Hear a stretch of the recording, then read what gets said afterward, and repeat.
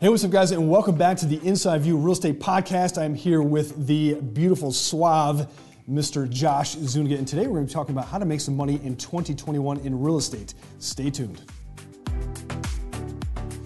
Hey everyone, I'm Josh Zuniga, co-founder of the Inside View Real Estate Podcast, where we give you bite-sized pieces of information and give you an inside look on all the major topics, whether you're an investor, buyer, seller, or flipper. Stay tuned. All right, guys, thank you for tuning in. I appreciate you. Hey, look, we're going to get right into it. And this is probably one of the topics I've been waiting for quite some time now. Is how to make some goddamn money in 2021 in real estate. And look, there's plenty of ways to do it, but I think people need some direction. They need somebody to hold them accountable and say, look, you need to actually do this shit. But they're afraid to pull the trigger. They're afraid. I don't know why that is. I don't think it's because they need somebody like Josh Zuniga who's going to help them actually accomplish some real estate goals. So, Josh, 2021, what are you doing right now to make some money? I'm doing everything. I'm doing as much as I can. Give me 4 things. 4 things, and these are the major 4 things that anybody can tap into. You know, and I know there's a lot of people that says, "Oh, do I need a real estate license to do X, Y, and Z?" And it's like, not necessarily. Okay, you can be involved in real estate, and you actually have a good set, or actually create a good setting for yourself as far as what your real estate portfolio can be. And one of 4 ways, and I will name them: wholesaling. Wholesaling is a big one, especially here within Arizona. And do you need a license? And you do not need a license. That's a lot of what people don't know. You do not need a real estate license to go in wholesaling. We can hold a whole video on that. Flips. Yep. Flips is something that Carl and I do quite a bit here within Arizona. God, I hate them, yeah. but I love them. I hate them and love them. Like it's fun to actually do the process, but people don't know what the actual process is, and it sucks. It can be time consuming. It can be very stressful to do it right. Yeah, to do it right, and actually, go through the city and do all kind of crazy stuff. So that's a whole nother video as well. Airbnbs. Yep. The good, the bad, and the ugly with Airbnbs. God. Everybody thinks that they're actually really, really sexy and there's like amazing, we're making all this money, but they don't know the background of actually being an Airbnb host. Dude, I have got stories for and days. We have plenty of stories that we can share with you at another date, for those. And also investing in rental properties, whether it's single family or multifamily. Those are the 4. That's not so sexy though. Yeah, they're not, but they make money, right? Right. They make money. That's the biggest thing. So let's touch base a little bit on like each one of those. Let's start with wholesaling. Wholesaling. See, here's why I like wholesaling, because there's very limited risk. And so understanding that, you as a consumer can go out right now and you can find properties that are off market that are distressed sellers. So what is a distressed seller? Somebody that needs to sell pretty quickly, probably needs to sell the house as is. It's a situation, maybe they inherited it and, hasn't been maintained for 20 or 30 years. Maybe it's a hoarder house. Maybe it's a trustees, Love situation. I love hoarder houses. Those are scary stuff. Like legitimately though? Yeah, there's scary stuff. But I've had some of my best returns on hoarder houses. And I've done homes, by the way, that there's one on Hearn specifically that every other wholesaler looked at it and was like, no fucking way. And I bought it and I made really good money on it. And I've got pictures before and after. It's shocking. But you don't need to have a real estate license to do this. So you can go out there and knock on doors and be like, hey, do you need to sell your house quick? And you can look at the house and be like, yeah, this thing hasn't been maintained in quite some time. Knock on the door and say, look, are you in a situation where you want to go rent for a little bit? Are you in a situation where you need to sell the house? Is the roof caving in? Get your family out of this shithole and let's put you in a nice rental, and take the equity out. You can do that. You get it under contract, and then you can do what's called an assignment, and that assignment is basically where you make the money. So you can assign it to Josh Zuniga or myself. We'll buy it. Yeah, we're looking to buy more homes. Say you get on a contract for $300,000, we'll buy it for $350,000. Yeah. Bam, you make that $50,000 difference because you knocked on a couple of doors. But the cool thing about wholesaling is there's not a lot of risk. Yes, you're going to have to put some money into escrow and for earnest money. Maybe it's $500, maybe it's $1,000. So you don't need a lot of money to start in wholesaling. So a couple of resources for you if you're going to do wholesaling. Cody Sperber, the Clever Investor, my personal mentor. He's somebody that has mentored me. He's great wealth guy. of knowledge, guys. Yeah, wealth of knowledge. He's got some courses out right now. It's not a testimonial, it's not an endorsement, but he's got some really good courses that you can do some wholesaling. Yeah, and guys, when I first got into real estate, wholesaling was like one of the things that I knew that I had to use as far as one of my tools and arsenals to actually be, a wonderful agent here, but also get deals for me as far as flips, and we'll talk about that next. Yep. But like Carl was saying, essentially it's flipping paper.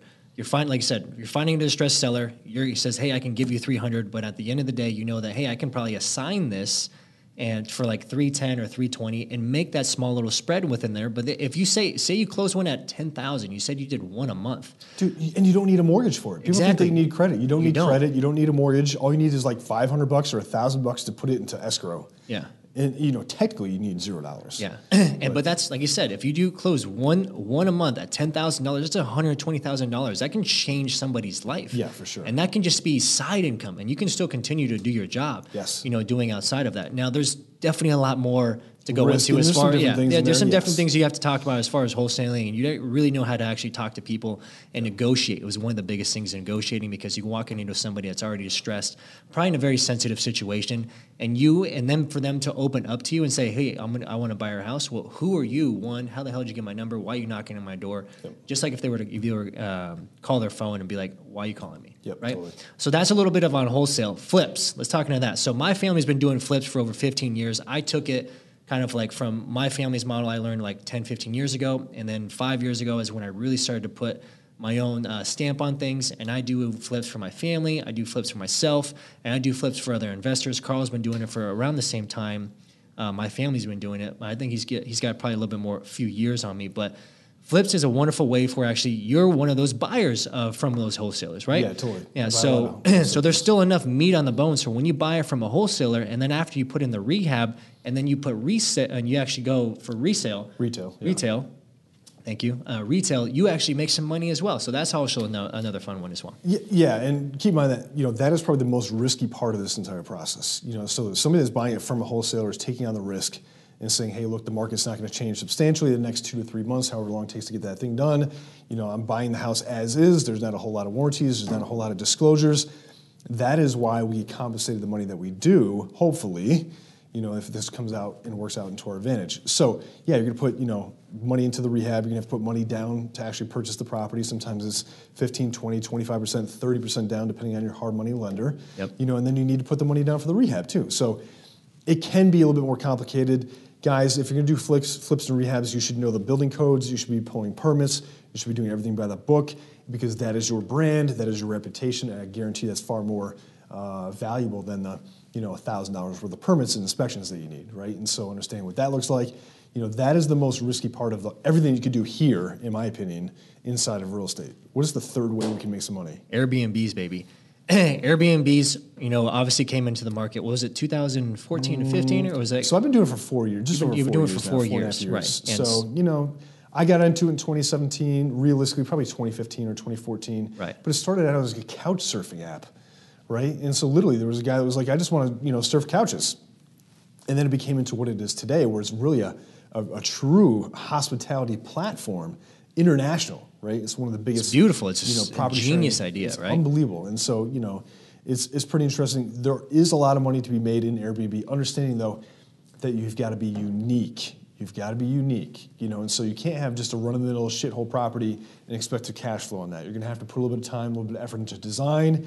There are some really good shows on Netflix that go through this process. There was a filming down in Australia where they broke down all the individual units and really tore apart, and to see the logistics of how to get a good Airbnb up and running is kind of interesting. And again, there is a little bit of risk in there. If we have another incident like we did with COVID, when COVID first hit, my properties took a massive hit. We had 0 bookings for like 6 or 8 weeks, but then went the other way, where nobody could travel internationally, and it was all domestic travel.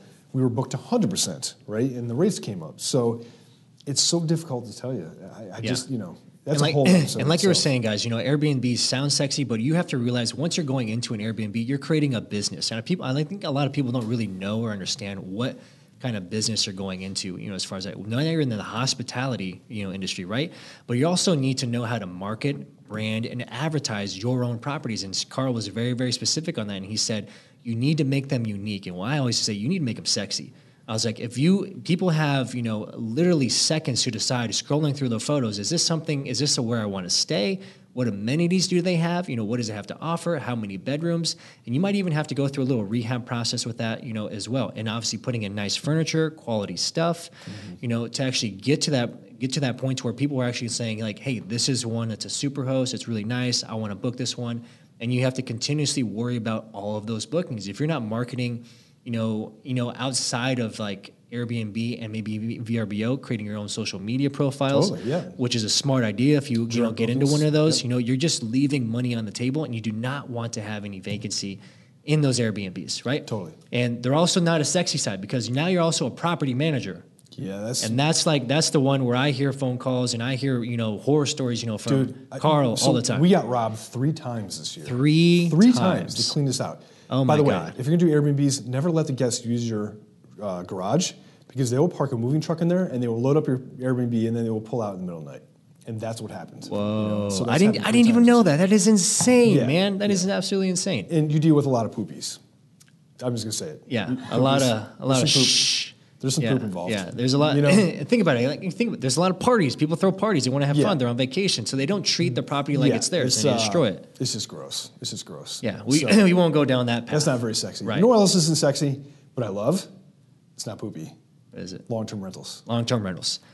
That is a wonderful strategy that I know he is involved in, and that is one that I am involved in. Like I was saying in a previous episode before, I have already a portfolio that I've been working on, and it's going to grow and expand over the next 10 or 15 years. So when in the next 10 or 15 years, I can look back and say all this cash flow and all this residual income is now paying for my life and my family and my lifestyle. And now we have a lot of more freedom, right? And that's one of the biggest things when you want to say make money in real estate. You want to make money so you can actually have more freedom to spend time doing more things that you love and spending it more with your family. But rental properties can go one of 2 ways. You can go single family, or another good route is also single or multifamily. Yep. Correct? I love multifamily because there's a little bit of diversity built into it. So like let's take a single family home for instance here. Yeah.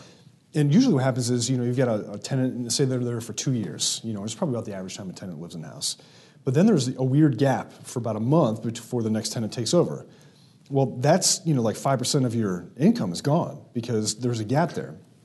But with multifamily, you can actually turn them over pretty quick, and there's a little bit of diversity. So if you've got 4 units, maybe only one of those units at any given time might be vacant. And so understanding that diversity is really going to help you with cash flow. Yeah. And so that's why I like multifamily. And I'm a big fan of multifamily. And I'll let you know one of the strategies that I have, because obviously if I have rental properties, say single family, have 10, all around the valley. That's 10 different properties, 10 different locations, 10 different mortgages. If once at the point in time, and this is a strategy that I've coached and that I'm actually going to be implementing, sell all 10, become cash heavy, and then actually invest it into one multifamily and actually have 10 units. Now I have one location, one property manager, and one mortgage. Yes. And that really just eases a lot of the pressure, off of you, so you don't have to worry about everybody, hey, I need a handyman over here, I need somebody to do this, I need somebody to do that. You have everything all in one location, and it's beautiful, and it works out very, very well. And that is these are 4 beautiful ways that you can make money within real estate. Starting today, guys. Just got to get aggressive. Today, like I said, don't be on the offensive, don't be on the defensive, don't be like, oh, I wish I would have done that 5 years ago. Yeah, it's too late. There's a lot of things that I wish I would have done 5 years ago, but I'm doing it now because I know that is important. Yes. If I want to create a wonderful lifestyle and a wonderful, life for my family and create more time freedom, this is something you guys need to start working on now. Yeah, and go back and listen to the podcast where we talked about equity. I think it was like 2 weeks ago. Yeah. And really getting into that, right? Understanding how to actually use leverage, how to use dumb banks and let them, give you money basically at free. To leverage yourself, and do it smartly. Yeah, and like I said, do it smart. Get with the proper advisors, Carl or I. We're happy to sit down with you and exactly see what is the best way to actually use your money and put it to work. If you guys want additional information for that, guys, please feel free to reach out to us. You have all of our information in the contact description below. We're happy to sit down with you and speak with you and see exactly what are some of the best options for you and your family. So I hope there was a lot of good value and a lot of good education, from this podcast episode. But stay tuned for the next one. We're happy to see you, and we love you. Stay tuned.